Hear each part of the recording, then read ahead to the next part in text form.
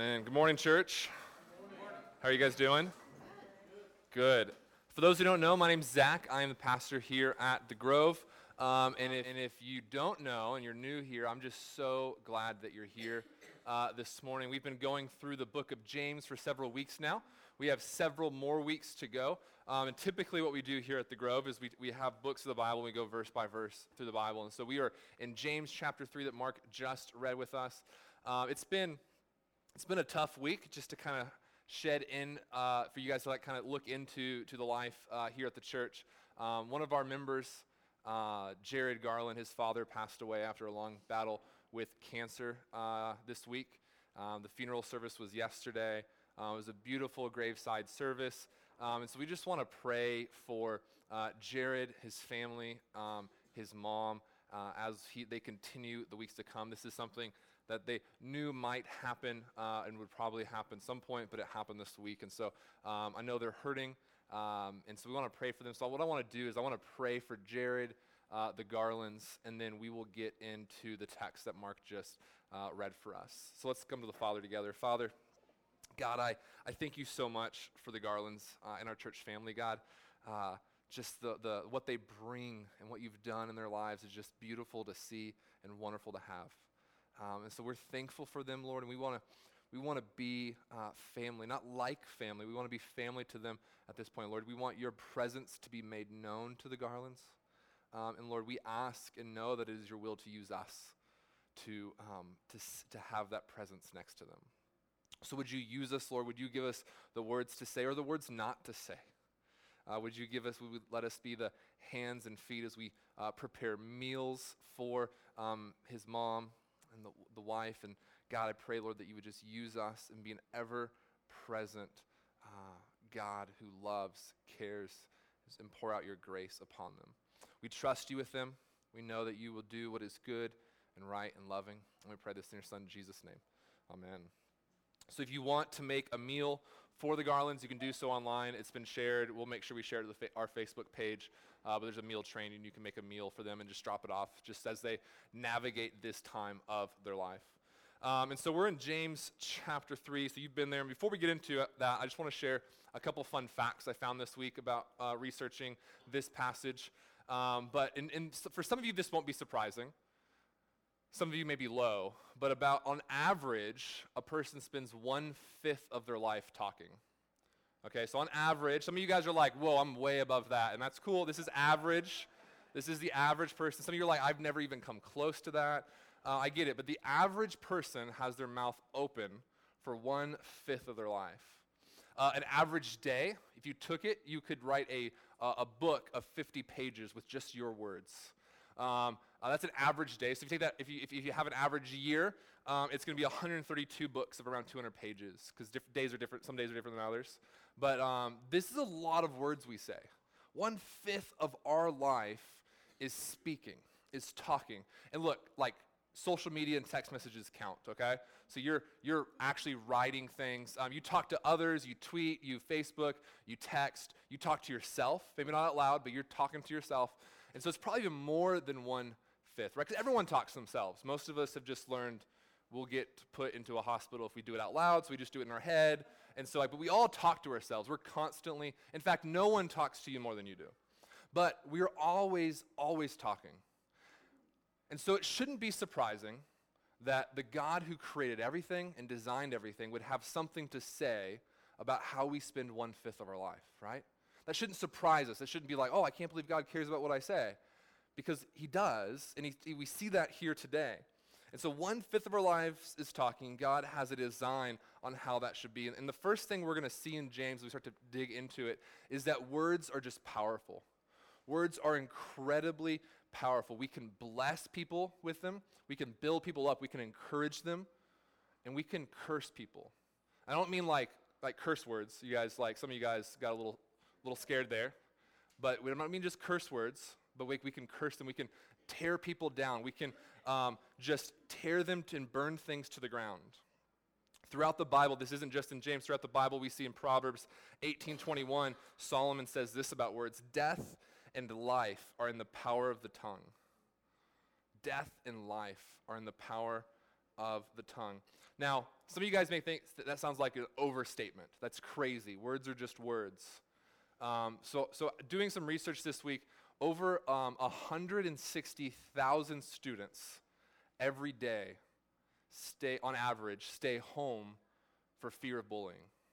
160,000 students stay home every day, beg their parents to stay home, fake illnesses to stay home because they're afraid of if they go to school what people might say to them. If you look just over like suicides over the last couple years, just how like hundreds and hundreds of people, the reason why they are pushed to take their own life is because of words that people are saying to them. Young adults, students, taking their own lives attributed to bullying and the words others say. The Proverbs would also say in 12:18 that there is one whose rash words are like sword thrusts, but the tongue of the wise brings healings. So words can bring wounds, words can hurt, but words can also bring healing. Words can bring blessing. Words can build people up and encourage us. And if we're honest, I think all of us can say at some point in our life, someone has said something to us that we remember today, like years ago. Something that just stung and just hurt. Or something that, man, that was like one of the most encouraging things I've ever heard. You just remember that. And so words are powerful. And look, and there's this growing movement in a particular political camp that wants to say words are just words. They can't hurt people. And look, and here's the thing I want to say. I'm not saying our government should regulate what we say, but an argument against that cannot be from a Christian. Words are just words. Because the Bible's going to say, no, words can harm. Words can hurt people. Words are like sword thrusts. Words have the power in them of life and death. So if we want to argue against the government saying what we can and can't say, I think there's a good argument for that, but it is not. Words are harmless. Who cares what people say? And think about what we teach our kids. Sticks and stones can break my bones, but words will never hurt me. Who wrote that? It's got to be a deaf person. Someone who can't hear words had to have wrote that. It's just not true. And then there's even more. I'm rubber, you're glue, whatever you say bounces off me and sticks to you. That's not even real. That's not a real thing. It's just not. Words wound, and words have meaning, and they're deep, and they penetrate, or they can build up. So, just to kind of open you up in my life, in 5th grade, I wasn't a super popular kid. I know that's strange to think about. I was tall and gangly. I got picked last for most sports except basketball the first time. Then when they saw me play, they're like, okay, no, he's tall, but he's not good. He's going last from now on. And so we were playing volleyball, like intramural volleyball in 5th grade. And so some kid, Michael, and he threw, I could say his last name. I don't think he's ever going to listen to this, but I don't want to out the guy. I hope he's grown and changed by then. He threw a Cheez-It at me, okay? Not a big deal, right? Not a big deal. Well, that Cheez-It, somehow the wind just caught it perfectly. It came and literally sliced my lip open. It just cut my lip open. And this is embarrassing. I guess like maybe the salt got in there, and so a tear, a single solitude tear fell from my eye down my cheek, okay? Now, you might think that's crazy, but all of us have been hit in the face all of a sudden, and like there's just natural reaction to like a tear comes out. You hit in the nose, playing a sport, just like a tear falls, like it's not what you think. It's probably exactly what you think, but the point is what Michael said on that day, that I was a crybaby, and he coined the new nickname I would have for a long time, Cheez-It, which wasn't really creative. All the way till high school, I would hear this nickname from 5th grade to high school of Cheez-It. Remember when Zach cried in 5th grade because I threw a Cheez-It at him? Like this is it.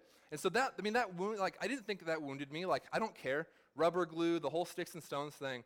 But then I have kids, and I have a pretty emotional son. And I can see myself when my son gets emotional and crying, just wanting to get that out of him. Like I can see myself like when Eliam starts to cry over something he shouldn't cry about, be like, what are you doing, buddy? Why are you crying? And so I can see, because I have a good gospel coach or therapist, some might call them, who helps me work through my life. I can see that the reason why I get so frustrated with Eliam and his crying is not because what he's doing is wrong. It's because I don't want him to go to school and get made fun of. I think somehow being made fun of by his dad is better. It's not. But I think that I could get this out of him. And so this wound from 5th grade into high school has changed the way I parent. Like, words have meaning, and we're working on it. I'm trying to get that out of me. But there's this idea that words can change us. Words can hurt us, both in a positive way and in a destructive way. And so we'll go back through verses 1 and 2, and then we'll keep going, and we'll talk about what James is trying to tell his people here. He says in verse 1, "Not many of you should become teachers, my brothers, for you know that we who teach will be judged with greater strictness. For we all stumble in many ways, and if anyone does not stumble in what he says, he is a perfect man, able to bridle his whole body." So James is saying this is especially true of teachers. Teachers, like, they literally speak for a living. Like, this is what they do. They're always speaking. They're probably way past the 1/5, right, of their life speaking. I probably speak way more, especially since we went to 2 services. I speak way more than 1/5 of my life. So there's this idea that teachers need to be really certain what they say. And I think for you guys here, and we'll talk about the teachers, but you guys here, because words are so powerful, like, you need to be careful who you listen to. You need to be careful who you let teach you. You need to be careful about who you podcast and what books you read, because words have power, and you will begin to believe things. There's a way people can teach that brings life to a community and brings vitality to a community, and there's a way people teach that just poisons a community. And maybe even with, like, good thoughts, right? Like, there's a way in which we can have good theology and speak that good theology in a way that it wasn't intended, and apply that in an evil, destructive, and sometimes even demonic way. Like, I deal sometimes with husbands who will use good theology and good doctrine just to beat their wives into submission. That is not okay. It's demonic, it's wrong, and it's evil to use words that God has given for good to try and beat someone else up to do what you want them to do. And so words, good words, bad words, all can be used in a way that's destructive. And teachers especially true. So for those who aspire to teaching, know that it comes with greater judgment, and it can be a serious thing, and you should really be careful about who you let exercise authority over your life with their words. Be careful who you listen to. He's going to go on and give us several examples of why this is important in verse 3 and on. And he'll say this in verse 3, "If we put bits into the mouths of horses so they obey us, we guide their whole bodies as well." I'm going to be honest with you guys. I don't like horses. Horses are, like, way too powerful for, like, people being on their backs, okay? When I graduated high school, I went to this camp in Alaska. I was a summer camp counselor. I was in charge of just, like, the small group time with kids and, like, teaching them about Jesus and stuff. Not very well. I had no business doing that. I was 17 years old. But I was doing this, and it was a nice camp. It was on Kodiak, Alaska, beautiful place. They had horses. They had all sorts of cool stuff going on. Well, one day, it was a day camp. It wasn't like a full summer camp. It was a day camp. And so we're waiting for their parents to come pick up their kids, like people who work in these canneries and fishing boats. And so we're waiting for these people to come and pick up these kids. And the horse person had to go tend to something like an emergency, she says. And she's like, "Zach, can you watch the kids with the horses?" And I was like, "No, I definitely can't do that. Like, that is not a good idea." And it wasn't a good idea. Because what happened was somehow the horse got spooked, and the horse began to kick. And the horse kicked this kid in like the upper thigh. He went flying, just like, it was like a movie, and not like a good one. And he's like flying through the air and just lands in the mud. I'm like throwing kids down, like throwing them away from this like wild beast that should have never been near kids ever. And so I'm like throwing kids out of the way. I'm getting violent with kids, but I feel like my violence is less than the horse's violence, so it's better. Horses are crazy, but a person with training can put a small little bit in its mouth and tell it where to go, and it will obey. After some training, you gotta like break it in the whole thing. I don't know. I don't think we should do it, but people do. You can train a horse, and you can have it go wherever you want. and do amazing things with this small little thing in its mouth. In verse 4, he'll give us another example. Look at the ships also. Though they are large and are driven by strong winds, they are guided by a very small rudder wherever the will of the pilot directs. So also, verse 5, so also the tongue is a small member, yet it boasts of great things. How great a forest is set ablaze by such a small fire. So he gives us two more examples. A ship. A ship is this huge thing. I love cruising. It's like my favorite thing to do in the world, vacation-wise. I like the Bible and stuff too. But I love cruising. And like these little rudders on the back can take this huge floating city and take it wherever it wants to go. You can have this huge forest and one lit cigarette thrown out a car window can start a crazy forest fire. So like these small things have great power. A bit in a horse's mouth, a rudder on a ship, and a small fire has amazing power. And so also our tongue has amazing power. So James is making this case that our tongue, our words are powerful. Verse 6, and the tongue is a fire, a world of unrighteousness. The tongue is set among our members, staining the whole body, setting on fire the entire course of life, and set on fire by hell. For every kind of beast and bird, of reptile and sea creature can be tamed and has been tamed by mankind, but no human being can tame the tongue. So there's some comedy he's bringing. You can tame anything, any beast you can tame, any reptile you can tame, but you can't tame your tongue. It is a restless evil full of deadly poison.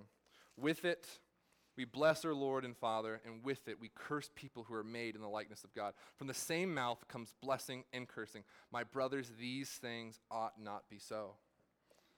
Words are powerful. Words are powerful historically, throughout time. Like the whole idea like of World War II in the Holocaust in Nazi Germany, the thing that rose people and convinced people of so much evil was rhetoric. It was someone being able to talk winsomely with their words. We think about like the Jim Crow South. The reason why people were so into the racism and oppressing another people group was because of rhetoric. They were convinced by words to believe certain things. We can dehumanize people if we change the words we use. Look at abortion today. If we think about abortion and we think about the words that are used around why it's okay to kill babies in the womb, it's because they're not babies. They're just clumps of cells. And if we change the words we use, we can convince people that atrocities, evil things are okay.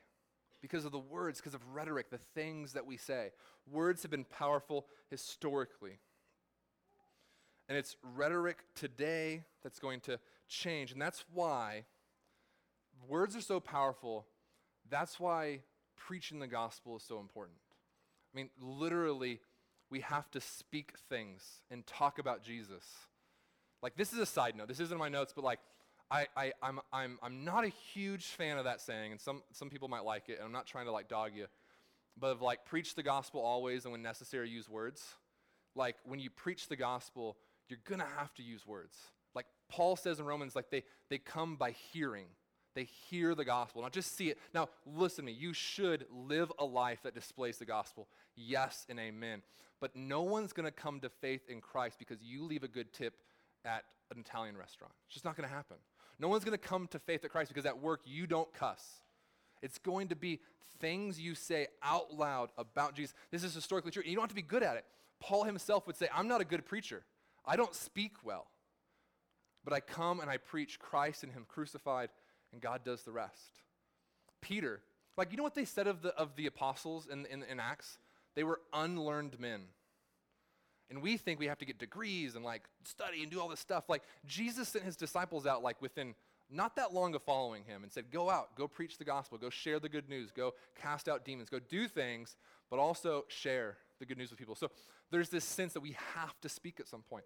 Why? Because what Jess said earlier today, words have power. There's something powerful about preaching the gospel over your lives. Something powerful about preaching the gospel over the lives of others. We're going to have to speak. Words are powerful. The other thing I think James is saying here is words. We've been looking at indicators or diagnostic tools we can have in our life, right? Throughout James. Words are an indicator of how mature you are in Christ. Words are an indicator of what you say. So here's what James is going to say in verse 2. We'll go back to verse 2. he says this, "For we all stumble in many ways, and if anyone does not stumble in what he says, he is a perfect man, also able to bridle his tongue." So this is what he's saying, so that if you're able to bridle your tongue, to keep your tongue in control, then you'll be perfect. Like this is the thing that causes you to stumble. But here's what he's not saying, because we have to get this right, and it's all throughout James, is he's not saying that, hey, if you could just control your tongue, then you'll be fine. Because you can't control your tongue. He literally says later that no one can do it. So we have to look at Scripture as a whole.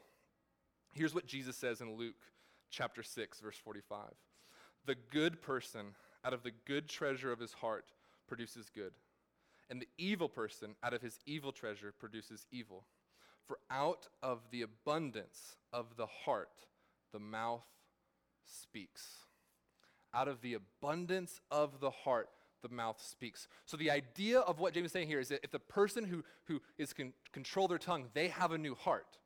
Because it's out of the heart the mouth speaks. The reason why you say what you say, the reason why you say these things, whatever you say, it's out of the abundance of the heart. And we have to be careful not to have excuses for what we say. Because, man, it's easy for me to be like, I was just hangry. That's why I snapped at the kids. I was hungry. We didn't eat when we were supposed to eat, so I just got upset and I snapped. No. I snapped because in my heart, I am so self-concerned and everything's about me that when we don't eat what I'm supposed to eat, when we don't eat what I want to eat, I think it's okay to snap at others. We can't, I'm just tired. It's just been a long week. I'm sorry. I had a hard day at work. No, that's not why you said what you said.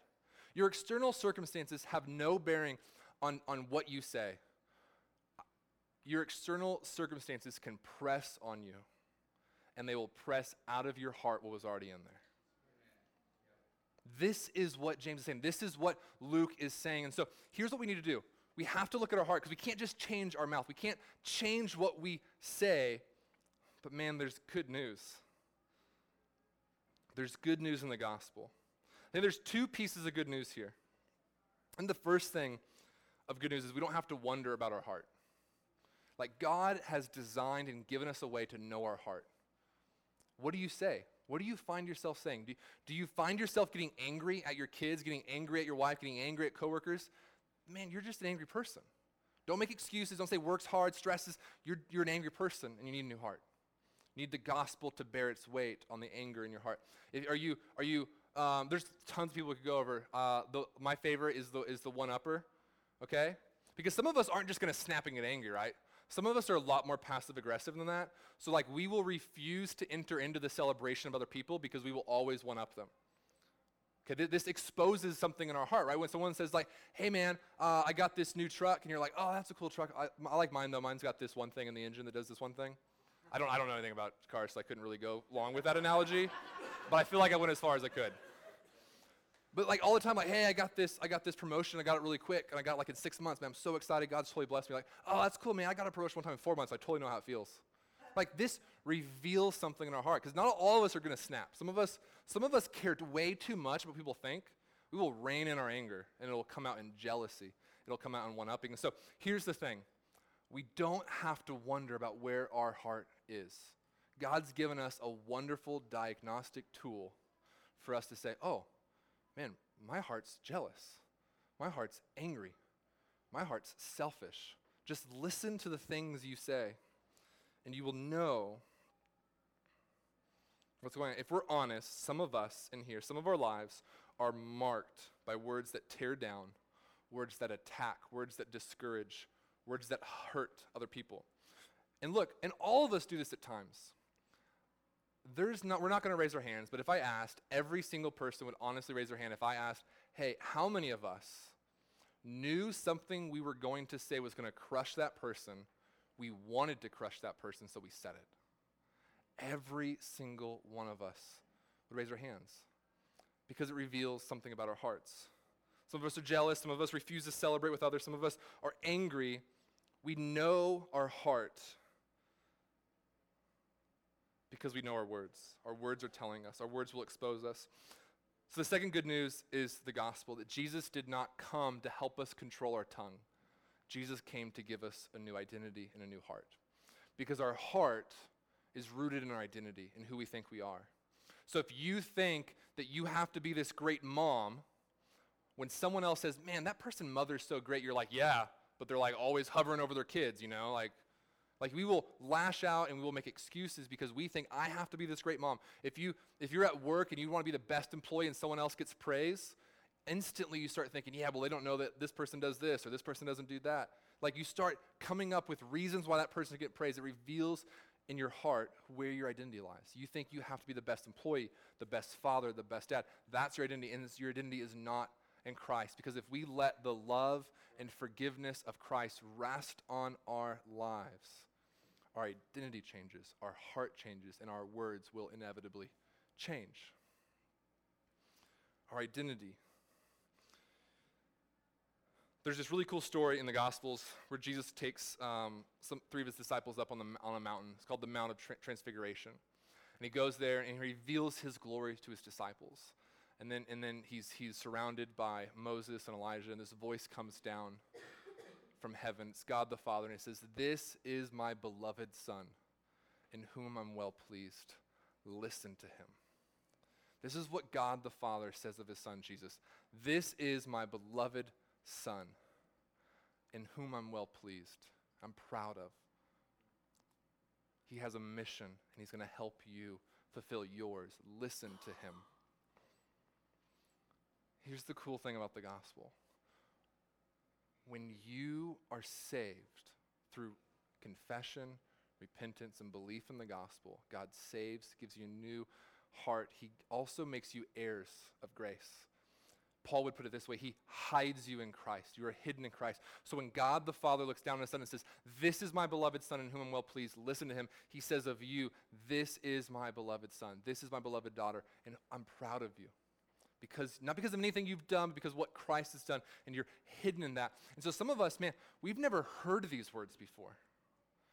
Like some of us can look back and think of our dads or our moms or people in our life and think, man, I don't know I ever heard someone just call me their beloved. I don't know if I ever heard someone just say, man, I'm pleased in you. Like I'm proud of you. We don't hear those things. So we work ourselves out and we seek those things in a million different ways in our life. And we make our identity in those things. Man, I'm going to be loved because I'm going to be the best at this. I'm going to be loved because I'm going to be this. I'm going to be loved because I'm going to do this. And we try and get love. We try and get admiration. We try and get these things outside of Christ. And then we begin to snap and treat others like they weren't created in the likeness of God. We treat others like they are stepping stools to get where we think we need to be, to feel good about ourselves. But if you're in Christ, you have all the love, all the good pleasure of God the Father already on you. You don't have to find your identity in anything else. Like my identity is in Christ. Then I am a husband. Then I am a father. Then I'm a pastor, and then I'm a business owner. In that order, and where things start to get out of order, where identities start to go in places where they shouldn't be, I could see my heart change. I can see my words begin to change. Because if I think that I'm a pastor first, and I start comparing myself to other pastors, and, oh, well, they preach like this, and they preach like this, there's a reason why I don't preach like that guy. That guy's crazy. Like, begin to compare myself to others. When I think I'm a business owner first, man, I just get depressed. Because there's all these guys on Instagram they're just crushing it at owning businesses, right? But when my identity is in Christ, all these things are sub-identities of that first identity. And I'm going to do all these things well because of this one. I'm going to be a good husband because that glorifies Christ. I'm going to be a good father because that shows how good God the Father is. I'm going to be a good pastor to represent Christ to his church. I'm going to be a good business owner to love and to honor and glorify God so I can be generous, so I can love others and share the gospel. Like there's a reason why I do all these things, but it's because I find myself in that first identity. And where I don't, and I often don't, I see things begin to get disordered in my life and get messed up in my life. But Christ, his word, his love, and what he has done justifies us, changes us, gives us a new heart, a new identity. So here's what I think. I think a lot of us here this morning, man, we just have warring identities in our life. I think a lot of us here find our identity in Christ at some point, but we have these other things that we love, identities, and we don't seem to keep Christ at the center and keep Christ our identity. And where that happens, I think it's easy for us to tell, because a lot of us are like, well, how do I know where my identities are? Like, I feel like God is number one, and I feel like these things are second. Your words will betray you. You can put on like a face like, yeah, no, God's my number one identity, but your words will betray you. People can see, people can hear, and what I'm asking for is for you to see and you to hear your own words. If you hear your own words, do they look like someone who finds their identity in Christ? Here's a dream I have for the Grove. Like, what if we were just a place, and I think we're really close to this, but what if we were just a place that just like encourages and edifies everyone around us? Yeah, we're going to have to admonish and rebuke people at times, but what if our default position was to encourage people, to love others, to care for them? Like, and I think we're close to that, but here's where I think we fall short. I think a lot of us think good thoughts about others, but we don't find ourselves actually speaking those thoughts out loud to them. Like, I can think I said stuff to my wife because I thought it. And when we have conversations, I realize, you know what, I never actually said that. This happened to us recently. It was reverse. But Margie thought she said something to me. She thought she texted it to me. And so we were able to actually go back, and I probably shouldn't have gone back to prove her wrong. Like, that was not, like, this is not a pro tip. This is like something you don't do. But I did. And it ended up a good conversation after like a couple hours. But she thought for sure she said something to me. But what happened was she just thought it.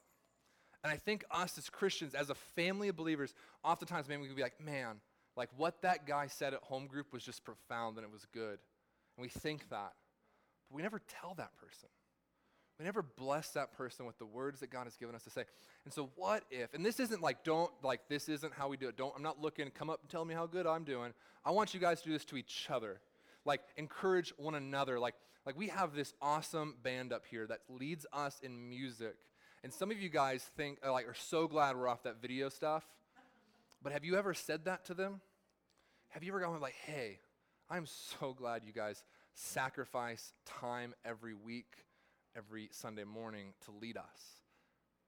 Like, so this is my dream. Like, this is, God, what would it look like if this was the family we had here? Again, I'm not trying to call us out. You guys probably think some awesome things. Let's put them to words. Let's say them out loud to one another. Here's a couple other things I would say, and then we'll close. The good thing that we need to do is just to be honest about where we are. Our words will betray us, but the gospel's going to out us. And here's what I mean by that. We can think, you know what, I'm doing pretty well, I'm good, I got my identities in order, and we can just ignore our words. But the good news of the gospel is that God's the first one to say, you're not doing well. Like, you're wicked. You're not good. Like, he says it first. And he says it of everyone. And so, like, here's the thing. Like, you can be real and you can be honest here at church. I know church isn't the place for honesty, but we can change that. We can make it the place for honesty. We can make it a place where it's okay not to be okay, where we can be real with people. Because here's the thing. You're not going to surprise anyone. Like, the gospel says of every one of you, myself included, we're wicked. So why do you try to pretend like you're not? Why do you put this like fake spirituality up and pretend like everything's okay when if we're honest, we know not everything's okay for everyone all the time. So you're at some point you're faking. You can have seasons where like, hey, things are going pretty well, but I know that can't be true all the time. You know what worries me about church folk? Is the guy in here or the woman in here who's just always okay. Everything's always going well. They've never had an issue. Everything's okay. Hey, I don't struggle with that. I'll pray for you guys, kind of person. Like, that worries me because I know that can't be true. I know it can't be true. And we all know it can't be true. So you're not fooling anyone. Like, maybe you fool some people sometime, but then they're at home, they're like, there's no way that's true. Like, that person's crazy. Like, we know it. And so, like, the gospel's going to out you so you can be honest. You can come to home group and be like, hey guys, like I struggle with my priorities and my identities in my life. Like I'm constantly trying to like find my identity in being a mom.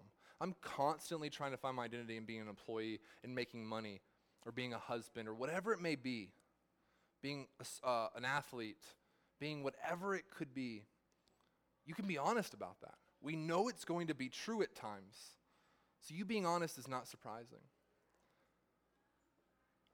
Be honest.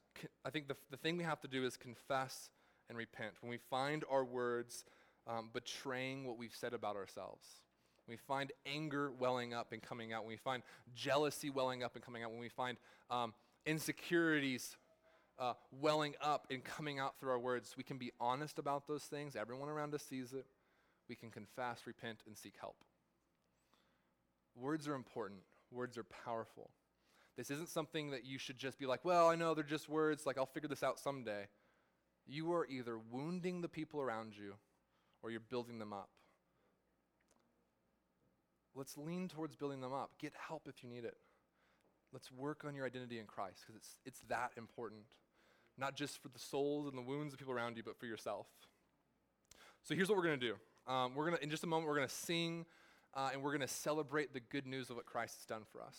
We're going to celebrate the good news that Christ has given us these diagnostic tools to show us how wicked and evil we are and that we can cling to the gospel. That we know, like I was talking to someone this morning, and these accusations come up from Satan, right? Like Satan would say things about you like, hey, like you can't come up here and preach because like what were you doing yesterday? You were yelling at your son for like crying, the exact same thing I'm preaching about this morning. Like I can hear those accusations from Satan. But you know what's awesome? I think this was Martin Luther, who would say, man, the devil doesn't know the half of it. Like if he knew all of the things he could accuse me of, we'd be here all day. It's that and more, but God loves me. He's covered that. His blood has washed that away. So we want to celebrate that this morning, that God has given us the tools that we need to come to him, to see that we need him. He's given us the law, a tutor to Christ, to teach us we need Christ, and so we can come to him and celebrate what he's done for us. And so we'll do that in a number of ways. We'll sing together. So in a moment we'll stand and we'll sing the gospel. In a moment we will have communion available up here on the bar.